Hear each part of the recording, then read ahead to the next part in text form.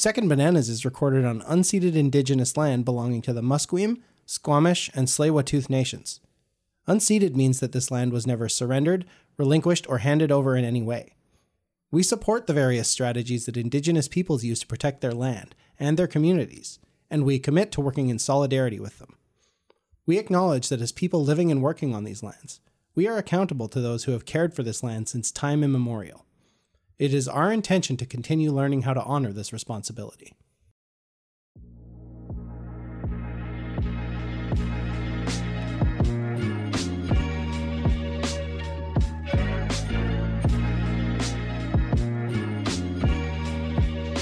That would be their so that's okay. Again, like there, okay, I'm a little more assuaged, but it's still just like, well, you know, it puts you on edge, right? Wait, I'm new. Why is 88? It's the eighth letter of the alphabet is H. Heil Hitler. 88 is HH. Heil Hitler. Wow. Okay. Same with 14, which is it's a stretch in I'm general. just learning about all these but symbols. but 88, code. 88 is a specific one that Nazis use. God damn it. First they took our Pepe. They're taking our numbers. Sucks that they took that. But I didn't know, so like you can't, like the OK symbol now is also, that's been stolen. Well, because like, that's what they do, and they do that on purpose, and that's a whole other episode. So let's get into the podcast. Yeah. Let's get away from this. What do you got? What do you got for us? So welcome to Second Bananas, where we talk about the clout behind the clout you may not have heard about. What we're gonna do here today is we're gonna take a well-known figure in history and look at maybe a person behind them or next to them or adjacent to them that really is sort of wrapped up in their legacy and cannot be extricated, but is an interesting person on their own. And sometimes they get overshadowed by that person. It's a pretty broad topic, and we're going to be pretty broad in interpreting what counts as a second banana, because that's what we want to do. That's right. So I'm Joe Stillwell. Hi, Joe. The host that spoke first. You're the number one host, I'd say. I'm host. I don't know, man. I don't want to get into that. You can be the host number one. I don't mind. I'll be host number 2. I will. Craig, what do you think about this? Dodge that bullet. I'll be host number 3. So, okay, Gladly. so let's just mark our voices. I've marked mine. This is number Wes 2. Walcott, host number 2. And host number 3, Craig Blanchard. Woo! Those are our real yeah. names. You can look us up online. You can. Don't stalk us. We will get out a restraining order. You can stalk me. I don't know. We might just have guns. I don't know. I have guns. Or both. So, today, who are we talking about, guys? First, we're talking about Majel Barrett Roddenberry. Majel. Real name, Majel Lee Hudek. Wow. Stage name, Majel Barrett. She was an actress and the wife of Gene Roddenberry, the creator of Star Trek. That's right. I actually tried looking up her name, Majel, because it's a very odd name, and I couldn't find it in any lists of baby names or any, Really? No. Yeah, it seems like very a pretty original name. Well, and I always thought it was maybe because like Hudek is sort of like a an Eastern European name, and so I thought it was maybe Mayel or something like that, or like Mehel or like something. Yeah, but I think the H is but silent. every interview and like pronunciation and everyone who talks about her says Majel. Majel. So that's at least the pronunciation that she uses. Yeah. It's spelled Majel, and I guess to start. Should we just get into it? Is that the plan? Let's just get into it. She's often referred to as the first lady of Star Trek, as her status as Gene Roddenberry's wife. Not his first wife, his second wife. We'll get more into that later. Her biggest claim to fame is that she's been in every Star Trek series, from the very first pilot all the way to video game tie-ins, any time where they have to use her voice. Because most famously, she is the voice of the computer on all the starships and the space stations and stuff. So she's the voice of essentially the Federation computer. Right.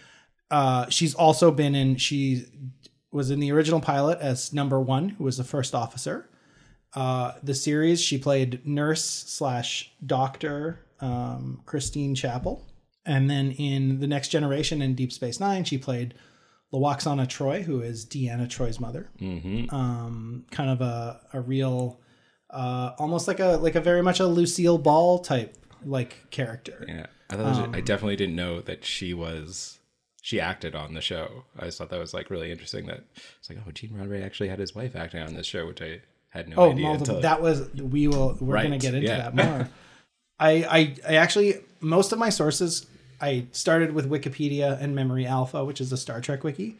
I did look into a lot of the sources, and there are a lot of sort of like inside, behind the scenes books of Star Trek.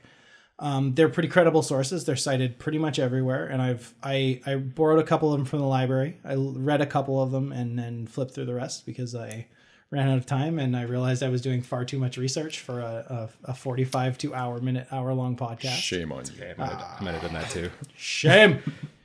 Yeah, and so yeah, her biggest thing is I think people mostly know her as the Lwaxana Troi, especially nowadays. Mm-hmm. If you're more of a classic, I think if you're more of a classic series fan, you know her as Nurse Chapel. And then once you tell people that she's the voice of the computer, they're like, oh, yeah. And I also thought it was really funny because when I was watching her episodes, it was like there's an episode where she goes to use the holodeck and it's her talking to herself, and it's just like, oh, that's a funny. Yeah, she's arguing with the computer, and she even says like, "Oh, this stupid machine," or like something like that. Right? Yeah, so clearly, and a very deliberate joke. What struck me most about Majel is there's clearly a lot of later mythologizing, and I think she absolutely was key to Star Trek in a lot of ways, like a lot of very subtle, kind of hard to explain ways. Like she was Gene Roddenberry's wife, and I think more than that, they were partners in a lot of respects. Like I think they really had a strong bond between the two of them, and they really connected. And I think she was absolutely devoted to him, and even more so to sort of cementing his legacy as this creator of Star Trek, which was this huge phenomenon. And I think honestly, up until Gene Roddenberry started to get sick and died, I don't think that people really thought of her as that. I think that is a much later thing that has sort of happened over time because she kind of became the face of Star Trek after Gene Roddenberry died in a lot of ways. And I think it's a good thing. And I think like, I'm glad that happened because like, otherwise we probably wouldn't be doing this episode. Right. So it kind of shone the spotlight on her a little bit. And I think, yeah, exactly. And I think part of the reason she was considered unimportant is sexism, but also because she was really like an actress. She wasn't like, she claimed until the day she died that she never, like, she definitely like was a sounding board for Roddenberry's ideas and scripts. And like, she'd listen to it and help him tweak dialogue. But she said like all of the ideas for Star Trek really came from Gene. And she was just there to sort of facilitate that as an actress and as a wife and as a like producer essentially. And partner generally. Yeah. And then like, that's the interesting thing is I think like, especially in modern times, like people give a lot of credit to writers for things that actors actually do, or even that are sort of like something an actor does can often inspire a writer, especially on a TV series that's long running, is when you write a character in for the first time. Often you can see if you watch a whole series like Star Trek or anything that's been on for a while and you go back to the early episodes, you'll see that the character is actually very subtly different from the way they end up being. And they do things sort of not completely out of character, but you're like, oh yeah, that's weird to think that they would do that. And that's because often the actor begins to inform the character and the writers start to see, what the actor really brings to the character, and good writers will write to that. Yeah. I find that, well, at least when I always wanted to get to the point when I was writing fiction where I could have like a set of characters where it's like, I don't even need to write this. I can just put these characters in a scenario and I know these characters so well that I know how they would act, and you could have your story kind of like write itself through the characters kind of.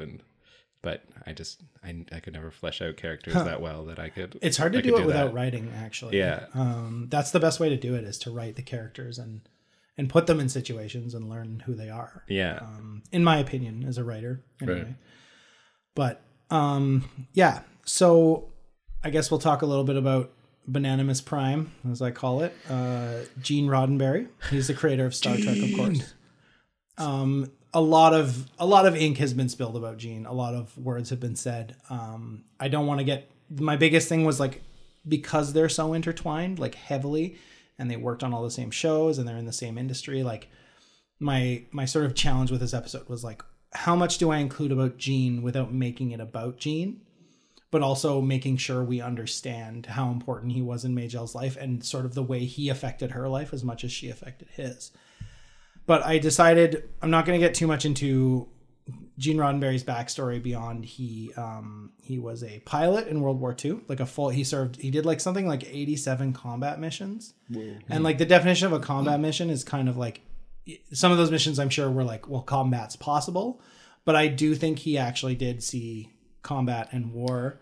And one of the things I really appreciate about Star Trek is it's always taken a very humanistic view of war, of like people's, and taken, I think, like, I didn't realize until I was older how sort of intrinsic, like, not only the trauma that war causes, but also the way that trauma never leaves you, and even if you sort of like learn to cope with it, and the way that and the way people talk about trauma in a healthy way, in a way of like looking at it and being honest about it, and sort of like dealing with that trauma even though it's hard or whatever. I think Star Trek has 99% of the time handled that very well. I think it's something, and I think you can see that right back to the original series, because I think that is something of Gene Roddenberry's experience. So but then, so he was an airline pilot, and then he became a police officer when he moved to LA while trying to become a TV writer. And eventually he did become a full-time TV writer. He very much was a writer who wanted to use science fiction and TV as a way to address social issues. His big influence was Gulliver's Travels, actually, and Jonathan Swift in general, which, like, the more I think about it, it's kind of a strange comparison at first, but the more you think about it, the more you're like, oh my God, that is so obvious. Mm-hmm. Gulliver Travels, that's the one with like a giant, or a guy goes... So a guy goes to different... It's actually... The Gulliver's Travels that we know is actually only one part of the story. Oh. And all of those... he meets like people that are much smaller than him. He meets people that are much larger than him. He meets like centaurs. He meets like a bunch of different like strange fantastical things. It's almost like a more contemporary Odyssey in a sense. Yeah, and it's also... To gloss over all of that, obviously, but very much all of it was talking about the... it was satirizing cultures and attitudes and that kind of thing at the time that Swift saw in his culture. Yeah. Hmm. And when was he writing? I think it was the 1700s, 1800s. Yeah. It was sort of post the birth of the novel. Uh-huh. But when the novel was still this proto thing that didn't have a really defined concept, but we're getting off track. I'll do that from time to time. So because he was a police officer, he ended up writing on a lot of police shows because he was a consultant on them before he was a police officer, or before he was a full-time writer. But he really got tired of it. And I think that is one of the most interesting things. He created a show called The Lieutenant, which is about Marines during the Cold War. And one of the episodes he produced was specifically about racial prejudice. And there was like a black Marine and his fiance being harassed by a white Marine. And it was so sort of like controversial at the time that when they delivered the episode, the network refused to air it or pay for it. And and that's Nichelle Nichols played the Marine's fiance. And that's another thing, is on The Lieutenant, Gene Roddenberry met... Majel Barrett was on it. Leonard Nimoy was on it. Gary Lockwood, who was also a guest star on the original Star Trek. A bunch of the actors and directors and producers that Gene would go on to work with throughout his career. He met a lot of them on The Lieutenant. So he creates Star Trek. And at this point, he and Majel are having an affair. He's completely estranged from his first wife. They have 2 kids together, but he meets Majel, and what she said was that they started as friends and slowly became lovers. And she actually didn't think he was going to leave his wife. She said, I think I have the quote here. I'm getting ahead of myself, actually. Sorry. She was okay with that, though. She was like... Kind of. I think that's another aspect we'll get into, is whether or not they had some sort of non-monogamous arrangement, or whether I think either way, he definitely broke that arrangement and had affairs outside of what was allowed or whatever they had decided on. But there are a bunch of stories that I kind of I'm not going to get into, of like sort of like just people fucking around and being sexually open on behind the scenes of Star Trek. So yeah, Gene Roddenberry. Also, we know he was misogynistic, which was like, he wasn't overly misogynistic for the time in general. I think he was about what was expected of men to think about women at the time, with a bit more forward thinking. Like, I think he did believe that some women at least could be more than just housewives and stuff like that. But I don't want to get too much into like what he thought, but he was very like, he had a lot of affairs. There pretty much every woman that's been connected with him, it's been asserted that they had an affair. I think what it was he did have several affairs. I think he's sort of that thing of like, he's kind of a sensitive soul. He has trouble talking to men, so he relates to women better. And that kind of leads to a lot of like intimacy things. And then, you know, stuff like that. I don't really want to get into it too much, but yeah, I think that's definitely what happened. He was also, he tended to rewrite a lot of other writers' scripts, which is not entirely unheard of for TV, but he did like fuck up several friendships due to it. Like over the course of his career, like there was WGA arbitration over script credits and stuff like that. Ooh. Oh, like he would like take a script and no, he would rewrite a script quite heavily and then put his own name on it. And then there would be arbitration over credits. Some of that is automatic. Like if enough people write a script, it has to go through the arbitration process to determine. But it does sound like it happened a lot with him, and it wasn't even a malicious thing. It was just sort of like, this isn't Star Trek. Like, this doesn't quite fit Star Trek. It's unproducible is another big thing with science fiction TV. Like, we can't make that. We don't have the budget for that. Right. Like, a lot of it was just like last hour desperation panic. Some of it was, I think, a little, especially later on, was definitely him trying to exert a lot of control.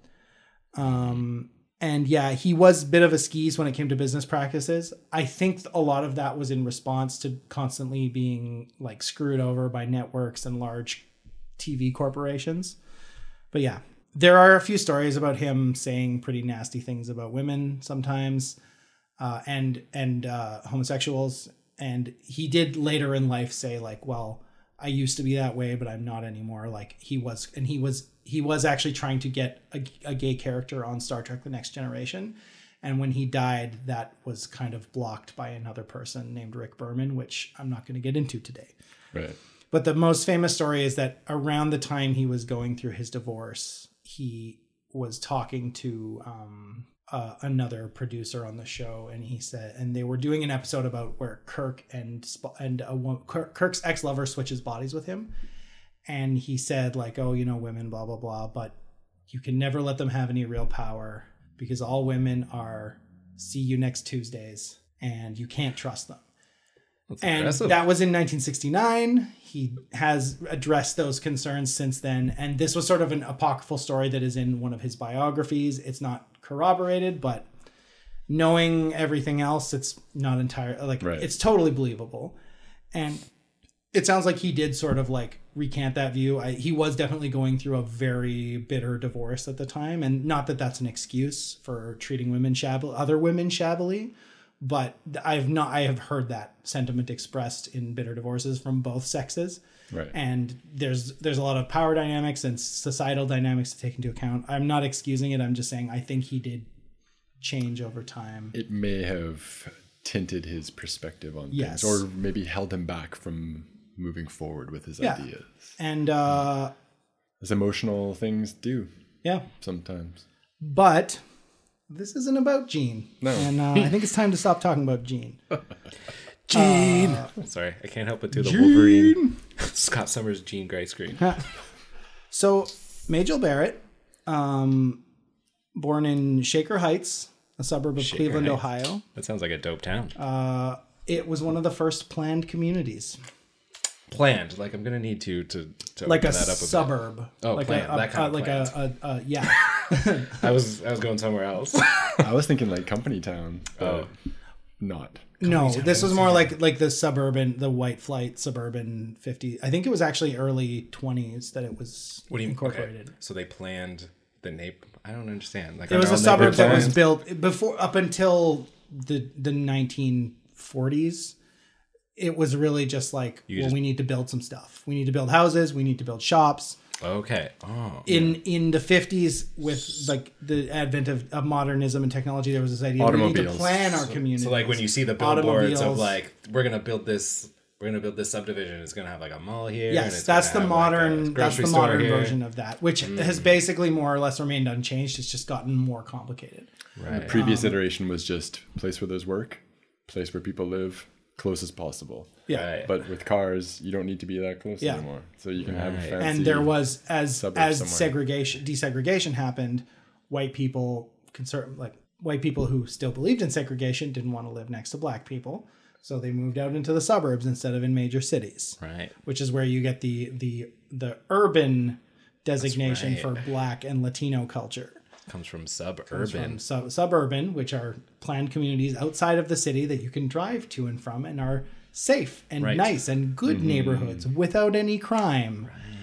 Now, I buy it. again, like it was this 50s and the 40s when she lived there.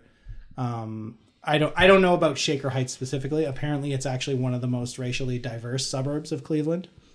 So, Okay. but that's where she was born.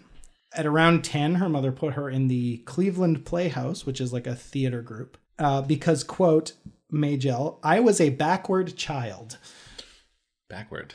She was weird. She was a weird kid who didn't know what to do with herself. And apparently, That was I really think- looked down upon back in the day. Well, and I think that's the other interesting thing is like that her mother had the foresight to put her, wasn't just like, I don't know what the fuck to do with you, like boarding school. She put her in like a theater thing where she could express herself.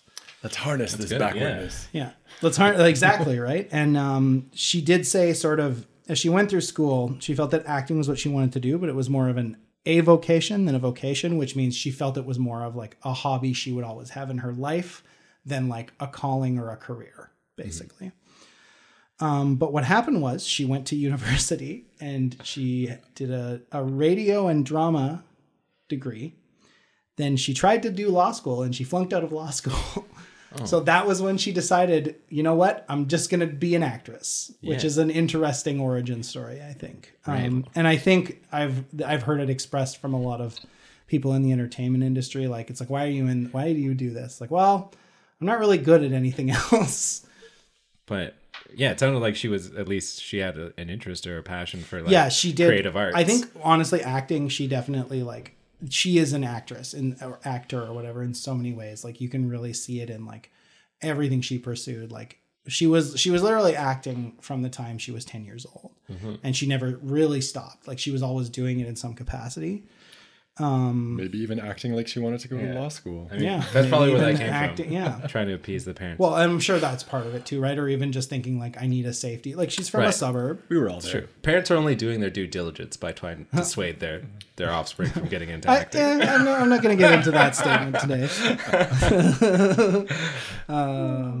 Yeah, that's a whole like sub episode of like what our parents think of us. My sketch teacher was telling me that his dad pitches him sketch ideas, but they're never like, they're funny and they give him ideas, but it's never like the sketch idea that his dad pitches. Like he's also a drummer and his dad found a pencil that's also a drumstick. And he was like, you got to do something with this. Like, it's got to be like you're drumming and then you turn it over and you're right. So like, that's kind of like what amazing. you want from a parent is they're just like Right. encouraging you to do sure. that stuff. So. Enthusiastic. Can only hope. Yeah. But interestingly, another note, her father was also a police officer. And when she met Gene, he was either finishing being a police officer or just sort of like working on cop shows, and definitely had it was known that he was a police officer. He retained his cop-like gravitas. I think in a little bit. I think that may have been part of the old reel-in job that old Gene did. Yeah. But I think it's interesting because her father was actually killed. He was on duty, but the car he was in was struck by a train. Train. And what? or like a streetcar. Oh, okay. That's a bad part. Or something I like always that. wonder And how I don't know. people get hit by I trains. couldn't find more details. I just found the source for that is his obituary that says him and his partner were killed while on duty when their patrol car was struck by a train. And she was actually on tour with an off-Broadway company. And that's the worst place to be when your parent dies is like Now I get to not go. able to go back to Yeah. them. Like, And then having to perform, like probably and having to on perform stage. on stage. Yeah. In like what is probably a musical at the time. It was the 50s, so musicals were extremely popular. That's what Off-Broadway was at the time. Probably lots of jazz hands when you're not quite feeling like it. Yeah. For those that sounds for the listeners at home, we all just did jazz, simultaneously. Oh yeah, perfectly on cue. But yeah, I think I don't want to get into too much psychology, but I think like there is a thing where like I think there's like police families and military families, and I think there's something to that sort of like understanding of like not even like in a like sort of dismissive or condescending way. It's a values thing. Yeah, absolutely. I think that's fair and not dismissive. Yeah. So she moves to Hollywood, and she has a few small parts. Starts getting she does some movies, and she mostly gets on TV, including she's been on like Leave It to Beaver. She's like a guest star on every show from like the 50s. Leave It to Beaver, General Hospital, like all of Laugh-In, like all of that stuff. Mm-hmm. And around 1962, she was taking an acting class that Lucille Ball was teaching. And Lucille Ball, that's I Love Lucy, for everyone that doesn't know. Lucille Ball was so impressed, or at some point was impressed enough to sign her to a general contract, which at the time meant she would only act in productions for Lucille Ball's studio, Desilu. She was on an episode of The Lucy Show, which is like a post I Love Lucy. It was like a variety / sitcom type show. And the general consensus then is that she met Gene around 1961. Like I said, they were friends. Then they had an affair. She did not think he would leave his life. She said, up until Gene actually left his wife, I couldn't anticipate spending my life with him. I felt I would spend the rest of my life loving him, but not necessarily with him. And that's a really interesting, and I think that says a lot about her and how she felt about this man. Sounds dedicated. So she, again, one of her big credits was she appeared in an episode of The Lieutenant in 1963. Worked alongside Leonard Nimoy, who was a friend of Gene Roddenberry's. Nichelle Nichols, Gary Lockwood, Mark Daniels, who was one of the directors of the original Star Trek series. Just a lot of people. And then around 1964, Gene finally sells the idea or the pitch for Star Trek to Desilu, interestingly enough. And that's something I couldn't find anything, was how he was already a TV writer, so it could have been through his agent, but maybe it was because of his connection with Majel. I don't know, right? Mm-hmm. But that was a big thing, that Lucille Ball was actually a huge champion of Star Trek. Like, really? It's believed without her, it would never have got off the ground. Like, she was the one that her studio bought the show. She absolutely believed in it. She brought it to the networks. She was actually like a kind of a behind the scenes producer on getting it off the ground. Interesting. Yeah. Lucille Ball would not make a good second Bananas subject, however, because she's top. Very clearly a top banana. Yeah. Well, I would say Desi Arnaz is, especially now, is more the second banana in that. But that's a whole other thing. Of course. Yeah. So that's really interesting. The other funny thing is, like, so when they were bringing it around after Desilu had bought it and they were trying to get it to a network, they brought the show to CBC, and CBC was like, "Oh yeah, we're very interested. Come in, let's have a meeting." And they asked Gene all these specific questions about, how do you do that on a TV budget? Like, how do you do this? How do you do the effects? And he told them all. And they basically took all that stuff and applied it to their show, Lost in Space. I was going to say, like... And I think that was, like, he already didn't like working for networks and executives and taking their notes. But I think that really set the tone for the way that the heads of studios and sort of like the network people and the executives and sort of like the money people saw Star Trek, and the way they saw Gene, and the way he was essentially always sort of like chafed by them, trying to work around them, trying to do as little as possible that they wanted him to do. And nobody believed in Star Trek at the time. Like, it was a science fiction show of that sort of scale and magnitude and seriousness had never worked. Nobody thought it could work.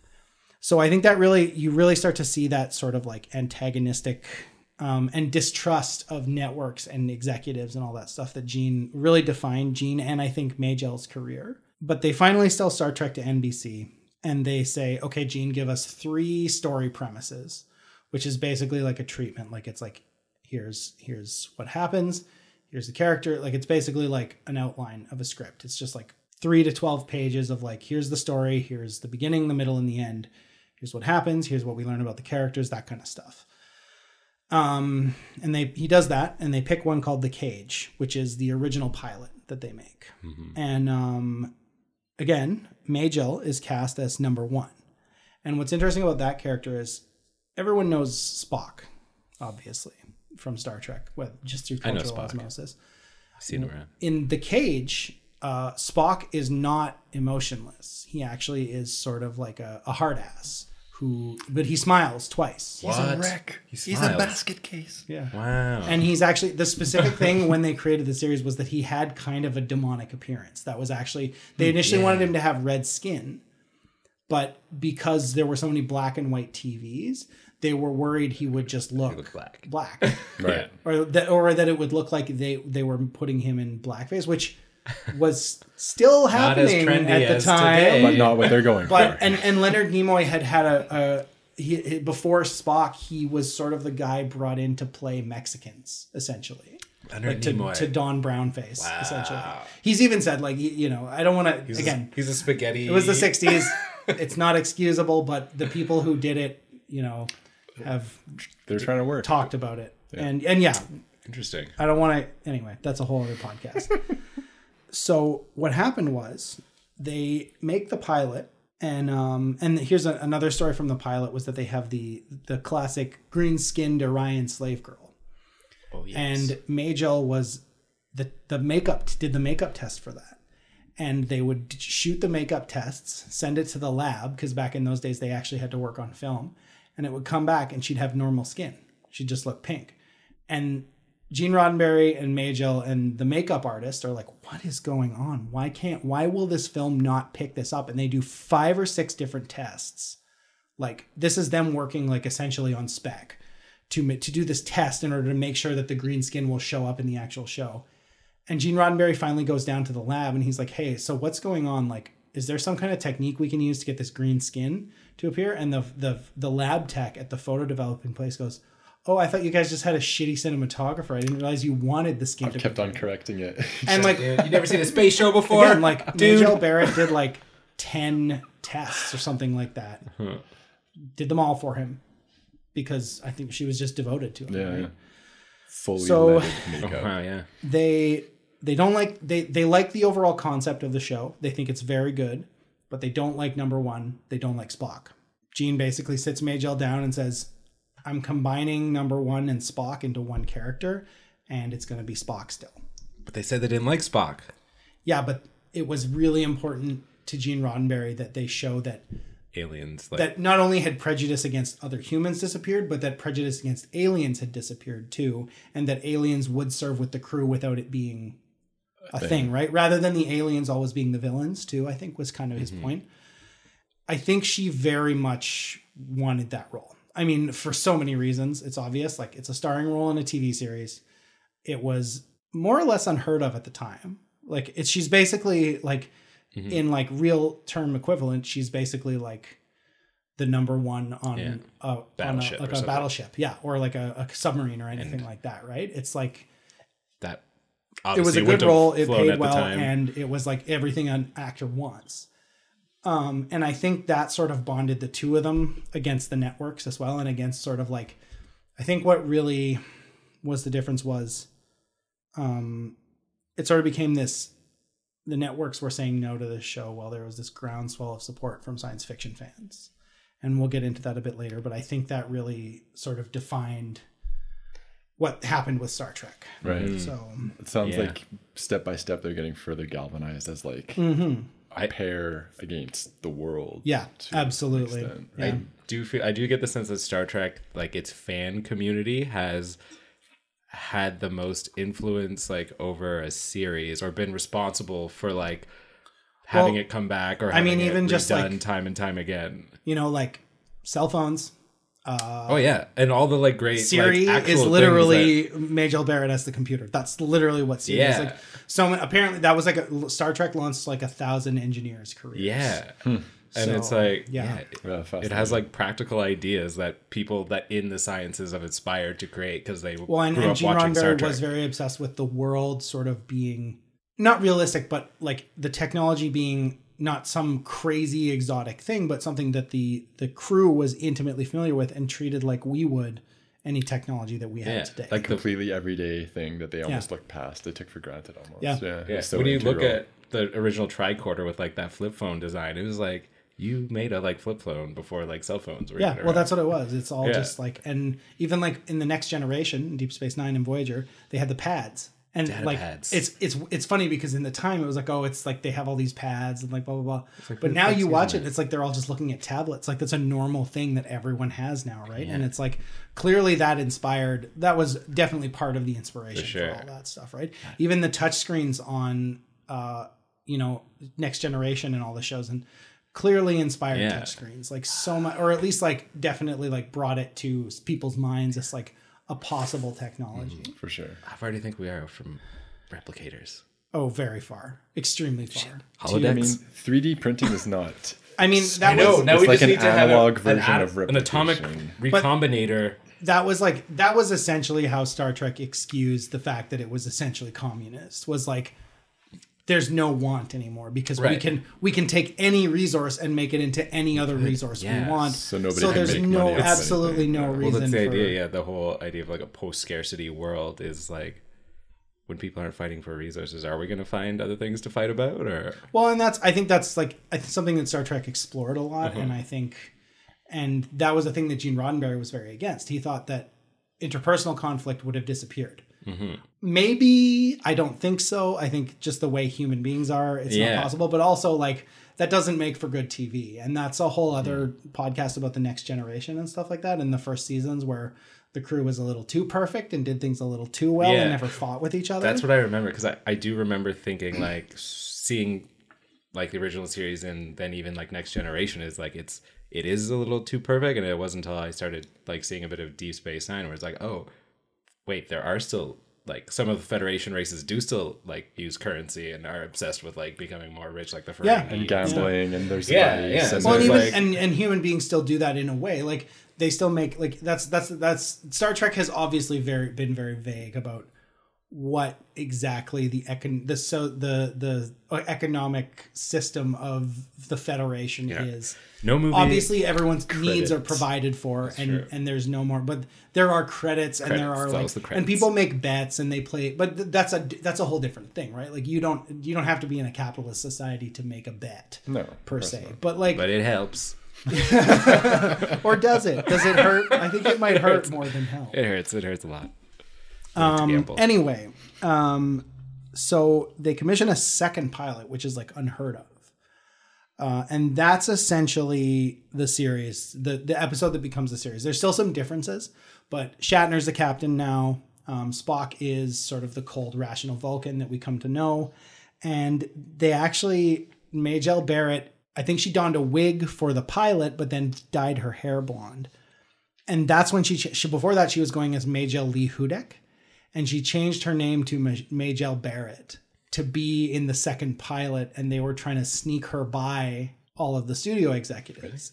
Lovely. And what's funny is apparently the studio executives noticed right away, like they were watching dailies, and one of the studio executives went, "Well, look who's back." But did they just have it in for her? They just didn't like. I think it was a have been bit of they didn't like Roddenberry, first of all, and they didn't like the fact that he was so. It was not unheard of at the time for writers, directors, producers to cast their mistresses. Like the casting couch is a known phenomenon. There has always been, and the truth is, like, you work with people you trust, and who are you going to trust more than your partner? Someone you bang. I don't even think like that's always my thing, especially with people casting their friends or family in movies. Like I get where there's a nepotism problem in a lot of things, but like you know at that level, you know them, you know what you want, and at a it's like, seedling level, it seems like actually it's kind of a safe bet. in a way. Well, the Coen brothers literally they're like one of the Coen brothers is married to their costume designer, and the other one is married to Frances McDormand, who's in all their movies. Yeah, I didn't know yeah, that. yeah. It's and all like they basically all of the actors they always cast are like their friends. I love Frances McDormand. Yeah, she's great, and she's married to I want to say Joel Coen, but I could be wrong. Amazing. So yeah, apparently that made Lucille Ball angry enough that she almost fired them because she had just gone through her divorce with Desi Arnaz, who was cheating on her nonstop. That's basically why their marriage fell apart. So she didn't want So to see she another was series upset that tanked. Jean. Well, she had a very apparently by this point she had become quite. I say moral in quotation marks. It offended her sensibility. It not only was sort of like she didn't like the nepotism part. She didn't like the fact that Jean was casting Majel, and she knew Majel. So again, this was not even necessarily like a thing where it was just two random people. It was like possibly her friends, right. Possibly people she knew, and maybe she was just worried about how it would look on her. Maybe because she knew about the affair clearly. Like she clearly knew about that. And she almost fired them. And one of the producers on the show, Herb Solow, actually, who produced both classic Star Trek and The Next Generation eventually, he talked her out of it because she would have fired them both. And like, imagine how different the series would have been without the two of them, you know, like, especially now, like everything that's happened. So yeah, they pick up NBC, or the NBC picks up the show. Majel is Nurse Chapel. There's so many books written that cover this. I'm not going to get into it because there's so much. I've just got some highlights. She did about 30 episodes as Nurse Chapel. The other thing about Star Trek is it was basically always on the verge of cancellation. Like every season was like, the show might be canceled. The show might be canceled. The show might be canceled. Both seasons, there was both season 1 and season 2, there was a letter writing campaign. The first season, it was actually spearheaded by science fiction writers. The second season, it was spearheaded by the fans, and Gene Roddenberry kind of egged on both and gave them material support and stuff like that. That was a big thing. And I think like, again, like saying like, it was sort of like Craig said, like this partnership of them against everybody else. Mm-hmm. And Gene Roddenberry had also screened the pilots at Tricon, which is like a huge, probably one of the original and very large science fiction conventions. And the crowd was so stunned that they just, when it ended, they sat silently through the credits. And at the end of the credits, they all just burst into applause. Like they were just so stunned that they had to take it all in and figure it out. And I think that was really the beginning of when Gene and Majel knew that there was something here. Like there was something, and it was exactly what science fiction fans wanted. And so I think, again, like you see that relationship of like the fans as sort of like this balm that soothed them and made them realize like what they were doing had value and that people were responding to it, versus going back on set, going back to this networks and the studios and hearing like, this is never going to work. This is never going to make any money. This is, we don't understand why you're making all these weird choices. Like just make it like Lost in Space, just make it like Buck Rogers or whatever. Right. Yeah. I feel like Star Trek was the first show that had a devoted fan base to the point that they had a convention. It was the first series that was quote unquote saved from cancellation by a letter writing campaign. Right. That was more than a letter writing campaign. They had people sneak onto the Paramount lot and stick Star Trek Lives bumper stickers on all the executives' cars and stuff like that. Like, wow, it was full out. And they really like, it sounds like that wasn't the only reason that they renewed the show all 3 seasons, but that was a big part of it. Another big thing is, of course, going back to Gene's affairs. Apparently, at the time during Star Trek, Gene was seeing both Nichelle Nichols and Majel. Nichelle Nichols played Uhura on Star Trek. And Nichelle Nichols, he wanted to keep having an open relationship with both of them. And Nichelle Nichols actually ended it because she saw how much Majel cared for Gene. And she said, I didn't want to be the other woman to the other woman. Because, again, Majel is still his mistress at this point. He's estranged from his wife. They're not even living in the same house, but they're not divorced. He didn't want to have the load of running a show and dealing with a divorce all at the same time. And he also definitely wanted to keep from paying a bunch of alimony, which we'll get into more. But yeah, she ended it. And, well, good for her. Yeah. And, of course, Gene was heavily involved in casting, et cetera, et cetera. I'd like to see that Star Trek casting couch. I would like to not see it. We're going to play that on a loop for Ashley. I think I know why all the green makeup wasn't showing up. Smeared all over that couch. Yeah, you're right. So that was the other thing is around 1967, Gene sets up this company called Lincoln Enterprises. And essentially they're running a semi-gray area, basically illegal, against contracts and rules about who owns what for Star Trek. he hires Bijo, Betty Joe, Bijo Trim, and John Trimble. Bijo and John Trimble are essentially Star Trek superfans from day one. They saw the premiere at TriCon. They got to know Gene, and they lived in California. So essentially, they were like the number one fan, and they were the ones that they created. They got the mailing lists from science fiction conventions to build the Save Star Trek campaign. And what they realized is there's all these companies selling bootleg Star Trek merchandise, and people are buying it. So Gene asks them to use all the mailing lists that they have to build a semi-official Star Trek merchandise company that they can not only sell merchandise through, but because Gene is connected with the studio, they can sell copies of scripts, they can sell autographed pictures from the cast that he can get for free, they can sell copies of the film reels and the film cells. And what's interesting is they stole those from the Paramount and Desilu vaults. There's actually a story that an editor on season 3 needed stock footage of the Enterprise flying through space. He went down to the film vaults, and the security guard there said, well, the Roddenberrys signed them all out, and they said that they were being destroyed. So, yeah.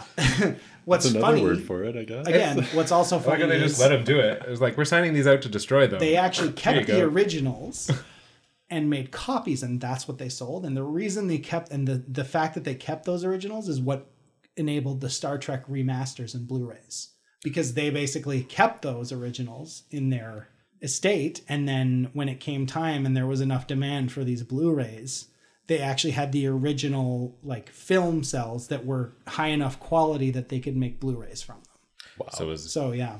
Foresight. Well, it's That's kind of what that that- interesting thing of like, Yeah. again, this is where things start to get screwy, because basically once Lincoln Enterprises was up and running, Gene Roddenberry froze out the Trimbles, who I think to this day still have to work, or had till they, I think they're still alive and they're retired now, but they still had to work Right. to support themselves other than Star Trek stuff. And I think part of that is just that's who they were. I think they had careers outside of TV and film.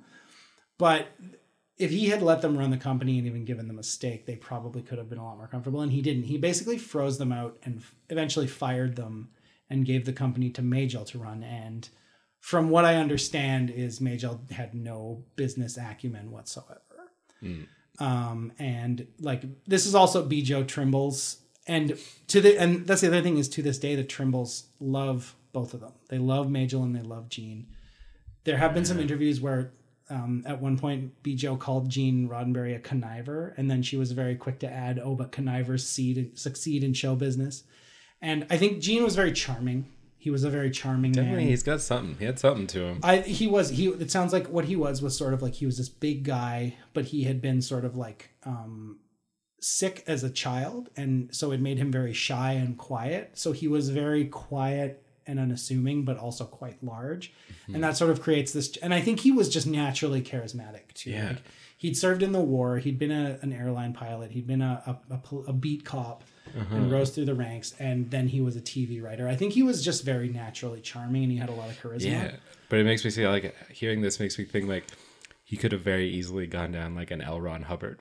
Oh, something like so that. much. Yeah. So much. I think the only difference was he was almost anti-religious. He was definitely anti-organized religion. So that's a whole other We thing. could argue that Star Trek itself is a religion. Yeah, well, sure. Or at least like some sort of cultural phenomenon beyond just a TV show. It's definitely more than a TV show. So yeah, that's kind of what they're doing. That's how they're basically making money, because Star Trek isn't really making any money. And Star Trek wasn't popular at the time. What happened was, after the show was canceled, the studio was so desperate to cut their losses that they sold it for syndication.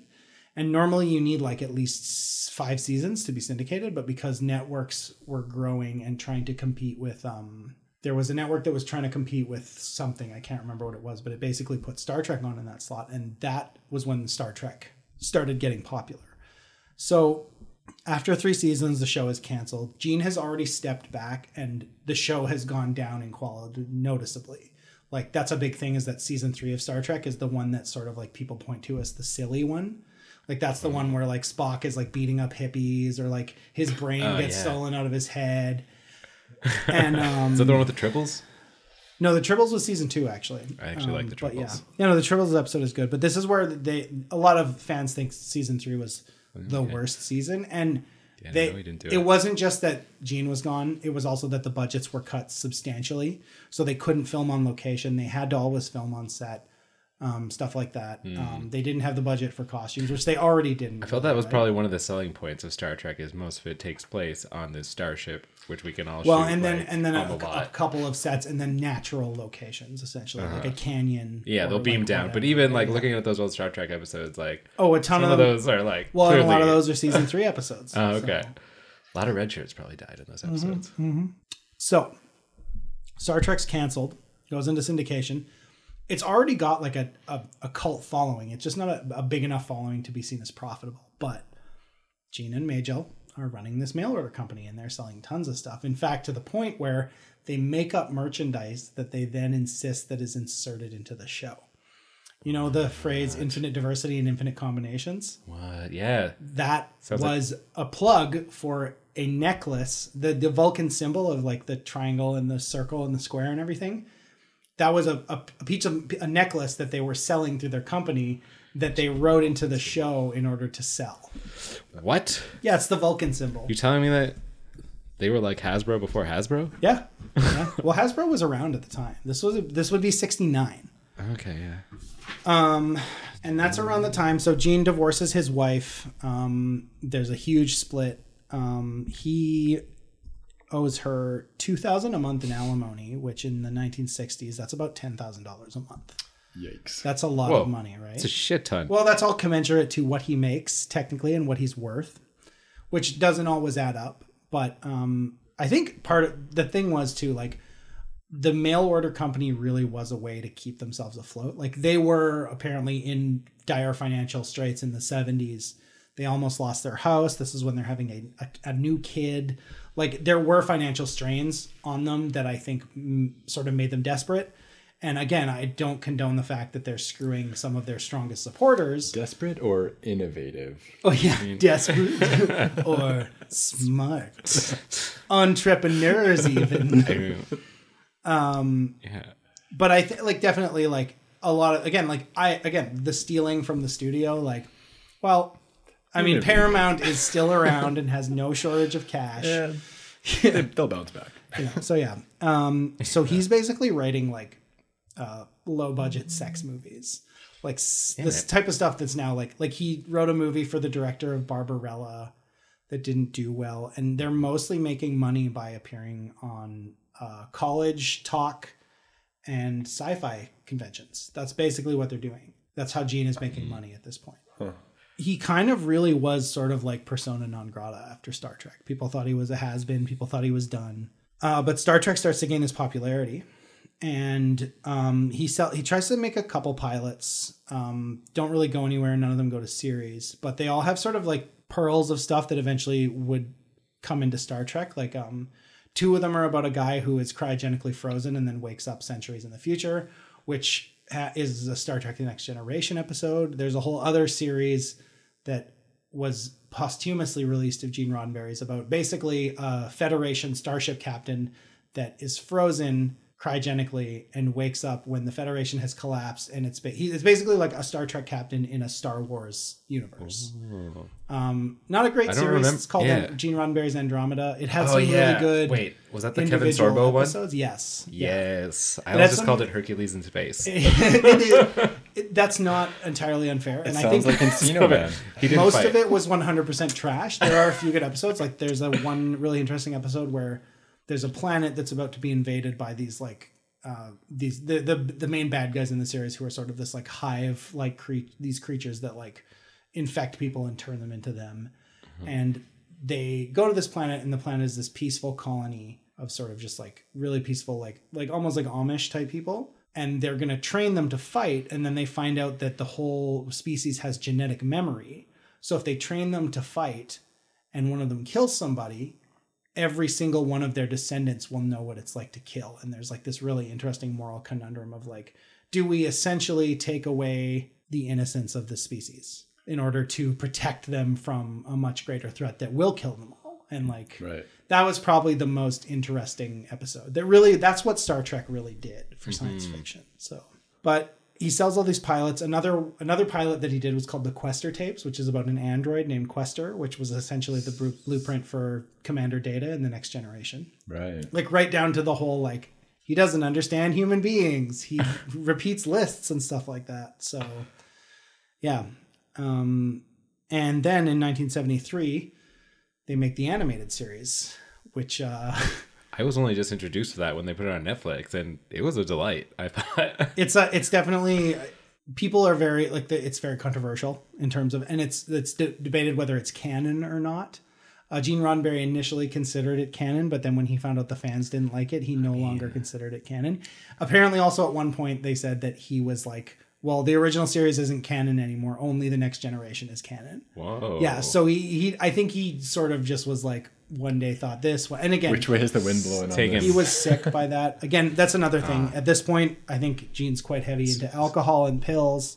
It's not Stress is taking a toll. Like, this is really when he's kind of like really in a rough patch. And I think that's where sort of the sickness kind of came from eventually. I think a lot of it was just stress and substance abuse and stuff like that. He did get checked into rehab at one point, kind of mostly got clean. I think he was still probably using for a long time after that. I don't know the details. Didn't quite take.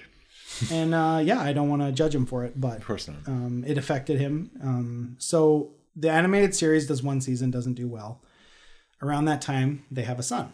So Majel is taking care of the son. She's also doing tons of voices on the animated series.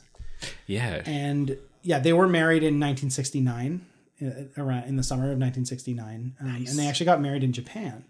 But that wasn't a legal marriage because he wasn't finished finalizing his divorce because there was a huge fight over the Star Trek estate. And he essentially hid Lincoln Enterprises from his first wife. And years later, she found out and sued him and won. So yeah.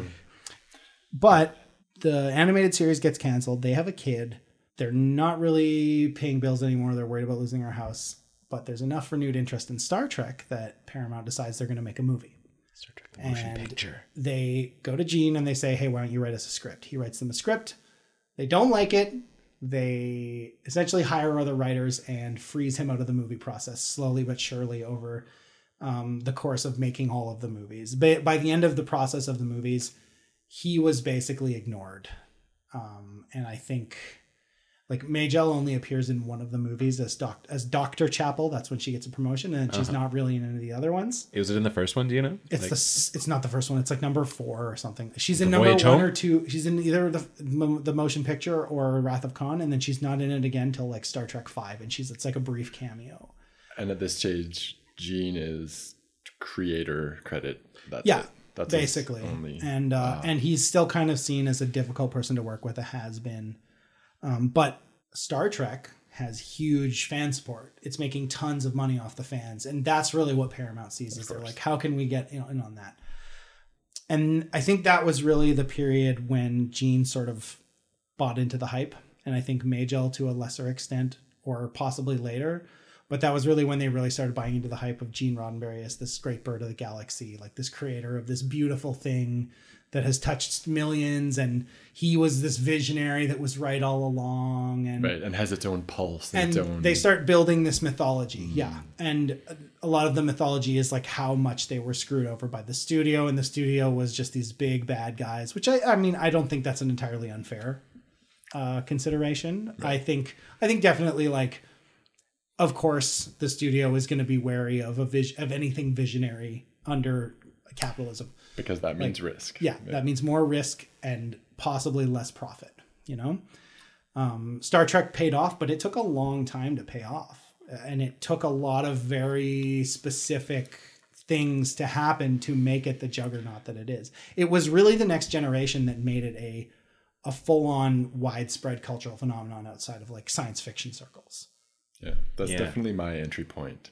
Yeah, that's a lot of people's entry points, especially our age. Yeah. Nightly viewings. It was when, like, I remember my dad used to always watch The Next Generation, and I was never that into it. And it was only until, like, I think, probably like six or 7 years ago where I sat down and watched it because they put it on Netflix. And I was like, show's so excellent, and I was so upset with myself for not appreciating it like when it was. It took on me the a air. while because Star Trek was already kind of over. Like Next Generation was finished in 93.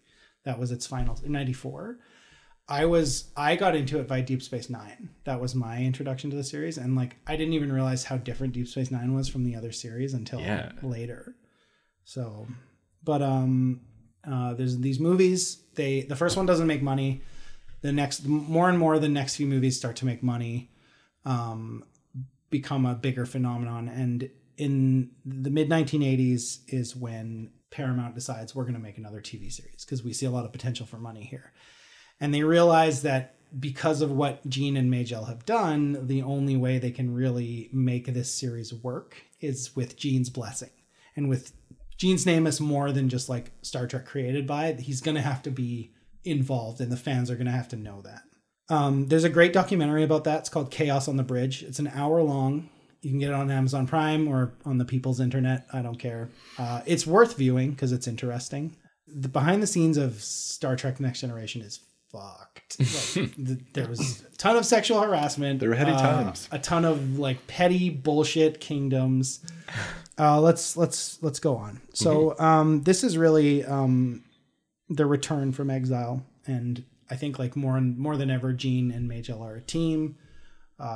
They have dealt with his affairs, his infidelity, his sickness. He at some point he had a stroke that I think seriously debilitated him. No, it wasn't a stroke. He'd had strokes, and he had I can't remember if it was an aneurysm or an embolism. What's the difference? There is a difference, but I don't know. Bubbles in the brain. One of them is an air bubble in the blood. That sounds like an embolism. Vessels. Yeah, No, I can't remember. aneurysm He was had just one a of One them. of them is blood a in the brain. clog. Yeah. A blood clog. He essentially had like encephalopathy and some heart conditions and vascular conditions that were exacerbating his health. He was in a wheelchair for a lot of that time. And he just wasn't, by all accounts, he wasn't all there anymore. Like I don't know if it was full dementia. I don't know if it was like just, sort of like whatever medications he was on, but that was a real problem. And Chaos on the Bridge covers it beautifully. Majel is not in that documentary, interestingly enough, at all. Like her presence is, she is not even, she's barely mentioned, barely. The show gets made. She's the voice of the computer. She plays Lwaxana Troi. Still doing conventions. Star Trek is popular than ever. It's really like the late 80s, early 90s where Star Trek really it gets cemented as this cultural phenomenon. And yeah, that's her gig is just the gravy gig. Like that's the best possible thing for, especially like an actor who's already kind of been through the industry and is, aging out of the most juicy roles a lot of the time, especially at that time. Like it's voiceover. It's almost every episode. You go into the studio, you record a few lines. Like, yeah, I think she said in a lot of interviews she didn't like playing Nurse Chapel at all. She called her a loser. Let's face it, the woman is kind of a loser. She interpreted her as kind of a weakling. Wow. And I think that says a lot about Majel too, Yes. and the way she Very empathic. Well, she was clearly from a time She where was an empath. oh my god. She clearly was from a time where women had to sort of play the boys' game to get in, and I think she kind of internalized that. Right. But clearly she was always kind of a show woman too. Like reading a lot of interviews, it seems she has a lot of fun giving interviews to fanzines and stuff like that and talking about all that. Well, it seems like something that as a couple and maybe individually they seem to do really well was court that fandom. Yes. And align themselves with it. Yeah. And then they were maybe both, like they leverage were, that That's where it's against like the they had that cult just ready to. yeah, they really could have. They really could have gone full in. Like, yeah. I would have joined. They did kind of. I mean, they did. If you think about it, like they did some behaviors that were very much like what cult leaders do. I mean, it's like anyone who gets a lot of power and sway over people, right? Like, how can I you use get this? intoxicated by it. And yeah, so Gene Roddenberry dies in 1991. He's been very sick. She keeps doing what she's doing for Star Trek and goes to a lot more conventions, just lives her life as a rich white lady, that kind of stuff. Sounds like a It's all right. Even after Star Trek The Next Generation finishes, she's on Deep Space Nine for a few episodes. And that was really where Lwaxana became more than a joke character. She had they built this relationship of her with they built this relationship between her and Odo, the changeling. He's like a shapeshifter that is made of like security liquid. officer. Yeah, what with a pronounced nose bridge. That's a different character. It's fine. I'm betraying my We'll learn you. We'll get you up to date. Odo was the only. He was like the supposedly he was the only Data kind of Deep Space Nine. Essentially, he was like the logic. He's like the Data. Well, he's like the Spock hybrid. The character that comments on human behavior from the outside, allowing us to talk about the weird, like the fundamental absurdity of human interaction. Yes, right. Which is, but he was also an interesting character in his own right. Like that's a whole other story. But they really built her out as more of an empathetic character and someone who and like talked about sort of like what it's like as an aging woman, a woman who's aging, and who was sort of known for her beauty and vitality and all that stuff, and it's like a bit of a time for her to shine. Yeah, social more than just like being like the annoying mother that always sticks her nose in her daughter's business. Because I should have watched I didn't watch the Deep Space Nine episodes because I haven't seen I think all of Deep those Space are probably Nine. like even like one of the her final appearance is in one of the worst episodes, which is like a Jake Sisko episode. But her B plot is about her and Odo, and her like revealing to Odo about the death of her other daughter besides Deanna, which was a part of Deanna's sister. Oh my god! Yeah, it's in Next Generation. Yeah. Okay, I guess I've seen it. And it was like sort of like a nice, like a really interesting turn for her character. But after that, she keeps going to conventions. Her and her son start take over the Star Trek estate. He makes a documentary in 2011. Well, he makes it all from 2001 to 2011. And it's not only about his relationships to Star Trek, but his relationship with his parents.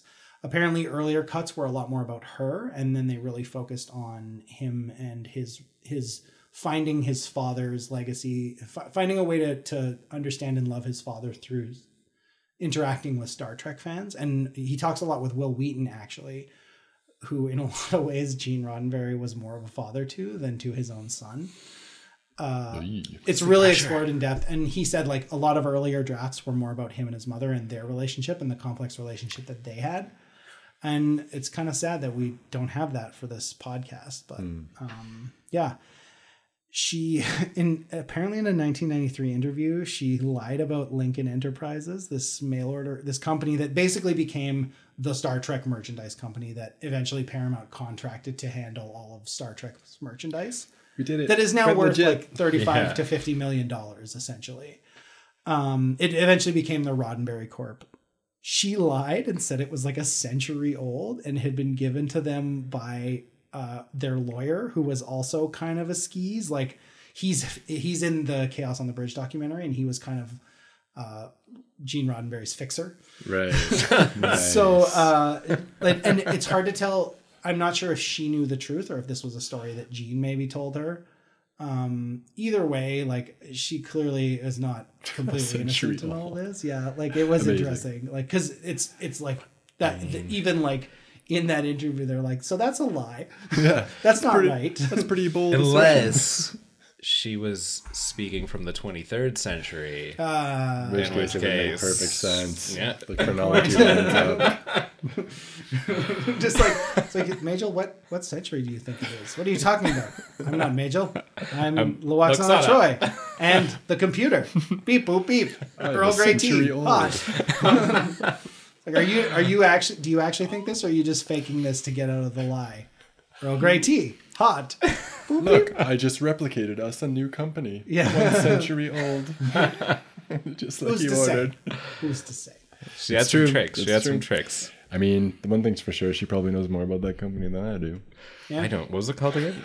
Does it still have that name? It was originally called Lincoln Enterprises. It became Roddenberry Corp. Okay. It's essentially... And that's still what it's incorporated as today? Yes. Okay. It's basically the Star Trek estate. Roddenberry. Yeah, he's going to inherit that. He did. Oh, he did, yeah. So that brings me to my next point. She died in 2008. And even apparently right up until the end, she was attending conventions and I listened to the really big podcast for Star Trek fans. It's called Trek Geeks, and it's hosted by two guys who regularly go to conventions. And one of them said he went to a convention she was at in 2008, and she was there all day.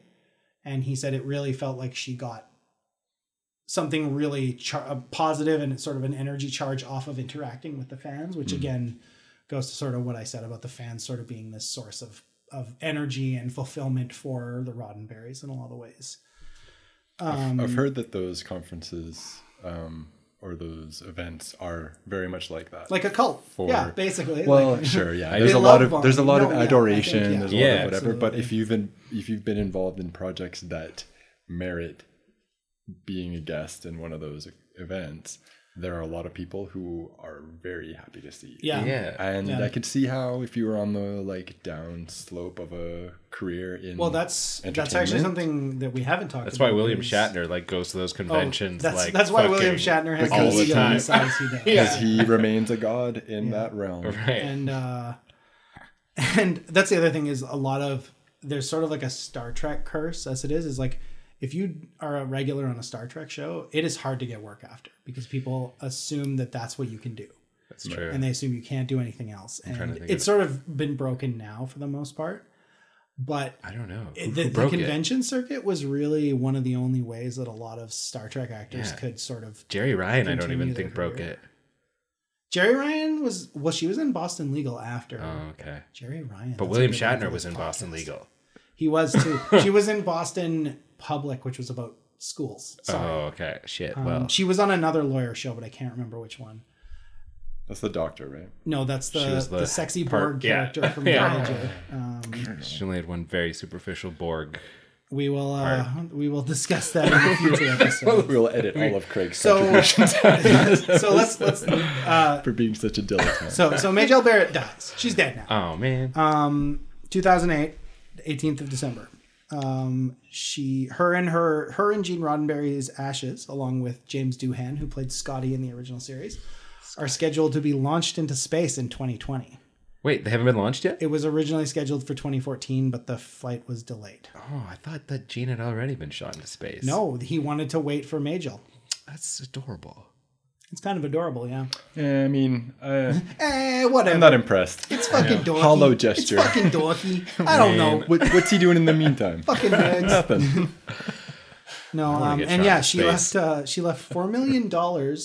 She left the bulk of the estate to her son, which was about all in all $60 million.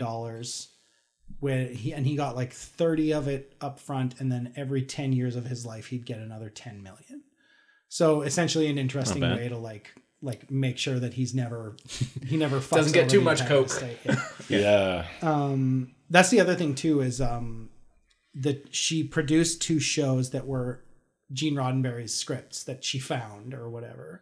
But that's actually something that a lot of writers do with their partners in next of kin is they'll take a manuscript or whatever or a piece of work that they did and put it in a vault and say, after I'm gone, you can use this in case the money runs out. That's like a really common thing. Hunter S. Thompson did it. That was 3 or 4 books that came out after his death that were basically to keep his wife afloat. So yeah, she's dead. So she leaves all this money to her son, but she does leave $4 million for her dogs and $1 million to their caretaker. I mean, That's like my favorite part. Like, okay, she left $4 million to the dogs and $1 million to the human that takes care of them. right. Sounds about Like, white. oh my god! I always wonder that when the money is left to the dogs, It's is probably it just in sits a in trust. an account until the dogs die?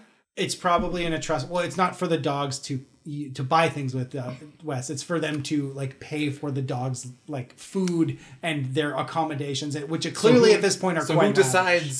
decides what The caretaker. What There's probably, Yeah, I mean, the why- I don't caretaker get it. probably. I'm sure she get has it. spent at least $2 million of that $4 million on herself. And it's released in increments, the same as... Yeah, they just release it. There's probably a monthly budget that gets doled out for them. So I don't know, those man. dogs next to kin are. Rich people. Rich they people. They do what they want. There's no accounting for them.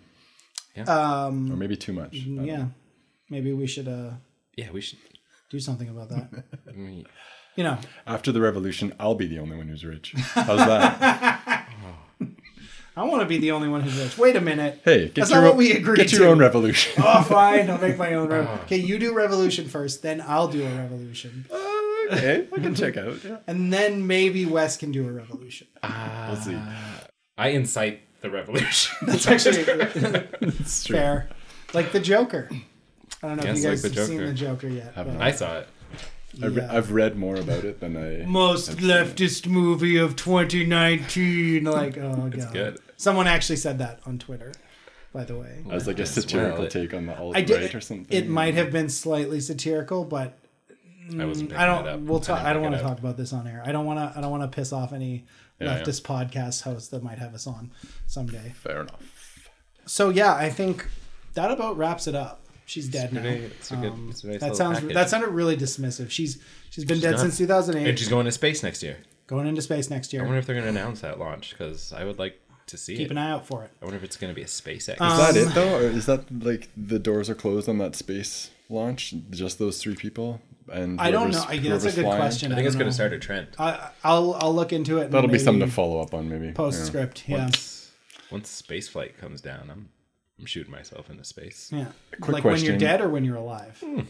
Can Oh, I we- mean, I'd like to be alive the first time, maybe. Huh. I'll probably die on the trip, so kill 2 birds. And then would you get your remains sent back to Earth? So anyway, Majel decision. Barrett. I'll just burn up in the atmosphere. Yeah, I think I've kind of summed up everything that was sort of interesting. She clearly was so intrinsic to Star Trek in this very almost liminal way, I guess is the way I'd describe it. Like she clearly was Gene Roddenberry's like rock for years, like up to the day he died. And she clearly went on to cement his legacy. Loved the fans, did some crimes, some illicit things to Hey. make sure that fortune stayed intact, Yeah, which we don't hate her for it. we don't blame her. We get it. From my understanding of the narrative, it was almost necessary to keep the momentum. You know, when after 3 seasons cancellation, they're kind of big shunted time, away from yeah. the project. They kept, because who knows where they would end up otherwise. you know, absolutely. working on something else, not working on anything else, Mm-hmm. whatever. But this, you know, these illegal things Yeah. to bridge. And again, like not Between necessarily projects. like illegal in terms of they weren't Border- criminal. It was all borderline. contract law, right? So it was Right. like technically they didn't have full ownership. And to be Legally fair, actionable. it is entirely possible that this was known by executives at the time. Clearly, they knew about the mail order thing, and it sounds like it's possible that people knew that they were taking the scripts Got and it. selling them, and it was just sort of like, who cares? Let them make the pennies. We care about the big bucks. Right. And there wasn't. They didn't really realize like they're just. I truly understand that like it was not believed up until I think about the mid 1970s. And it wasn't really until The Next Generation was a hit in like 1985 or 1987 or 1988 that it was really like, okay, we can make a bunch of money off this by Right. the networks. I think it was such a like weird chain of events that had Let to the happen kids to play make Star kind of Trek thing first. like even close to what Star Wars was, right? So yeah. Yeah, it's weird that Star Wars found success so quickly and readily, and like Star Trek. Well, Like, Star had Trek this- was a success in terms of what it was, but like Star Wars was after Star Trek. Star Trek was 1967 to 1969. Star Trek was 77. Yeah, I knew it was So- before. Like, I don't want to say paved the way for Star Wars, but It did. the certainly, to a audience certain was extent. definitely, I think, more receptive to like big time that type yeah. of thing by that time. and that makes it easier for studios to say yes. To And something Star like Wars was a movie. Like at the time, TV was sort of seen as this like that's the B. That's the farm team essentially. Like yeah, occasionally if someone's really good, we take them and put them in movies. But up until like Lost, like it was like if you were a TV actor, you were a TV actor, and you didn't do at best you got bit parts in like B movies. Like it wasn't really until the early 2000s that even really changed. So yeah, Yeah. it's definitely that. Well, yeah, kind of the long format TV series. I think is what most people are Yeah, really into absolutely. now. But yeah, it'll be interesting to see if, like, I guess Discovery is doing pretty good. They're going on like their yeah, so third or fourth yeah, that's the season, other thing so- is Rod Roddenberry is basically in charge of all of it now. So maybe future episode. Maybe. Who knows? Rod, if you're listening and you like this, I would love to write on Star Trek Discovery. Please hire me. I have spec scripts. Yeah. I don't have an agent, but you can contact me through my email, which will be somewhere where you can, probably on my website. Make me Give a Klingon. me the keys to the Enterprise. No. Yeah, that is something actually I will say. I found a lot of other interesting second bananas out of Star Trek. Bijo Trimble was definitely one. Nichelle Nichols. One of the writers on the original series, Gene L. Kuhn, who was sort of considered, he was sort of Gene Roddenberry was sort of the ideals and the sort of like the idea guy. And Gene Kuhn was really the guy that brought like the humor and the humanity to the original Star Trek series. Died of cancer in 1974. So, but also an interesting Bob Justman, who was the longtime non-writing producer. Like he was essentially the nuts and bolts money guy who made the show work. Other people like Rick Berman, Michael Piller, who sort of got their start on Next Generation, but like they were sort of long-running producers, writers, that kind of stuff. I mean, there's tons of people that we can definitely do other episodes on in the future. In the 23rd century. So that was our first episode. That was our inaugural episode. Sick. If you're listening to this on Revolver, which is our Patreon-only show, which is how we're first premiering the show, thank you for your patronage. Because of that, we're not really going to do any plugs, but if people want to find us online, I am at StopJoeNow on Twitter and Instagram. Wes, where can people find you? You can find me at Wes Walcott on Twitter and Instagram, I believe, so, as well. Yes. Let's go with that. Yeah. Craig, do you even have social media? No. Good luck finding me. I'll find But online. Craig does lurk on Twitter, so if you post a tweet, just know he might judge you. Yeah. Just give me a shout out. Maybe I'll find it. You can contact Craig by sending Wes nudes and telling him they're for Craig. I will pass Please them do. along. Yeah. Yes. And even if he doesn't, just do it. Yeah. I don't mind. So that's our first episode. Thanks everyone for listening, and we'll see you next time when we're going to talk about Rosalind Franklin, I believe. Talk about some DNA. Ooh. Cool. Thanks all. Thanks everyone. Bye. Night. Bye.